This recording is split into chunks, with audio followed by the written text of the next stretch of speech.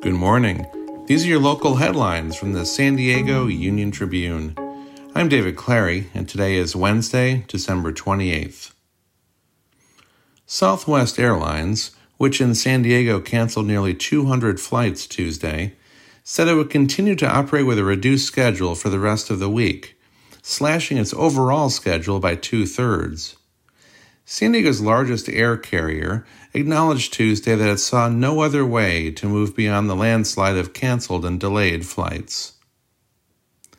A federal grant of $7 million will allow North County Transit District's Sprinter rail line to modernize its train signals with a goal of doubling weekday service from every 30 minutes to every 15 minutes.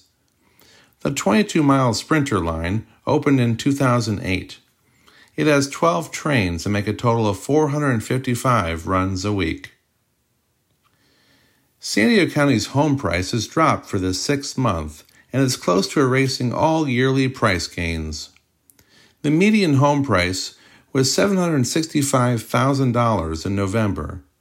It is down 10% from the all-time high of $850,000 in May, as elevated interest rates have slowed the market.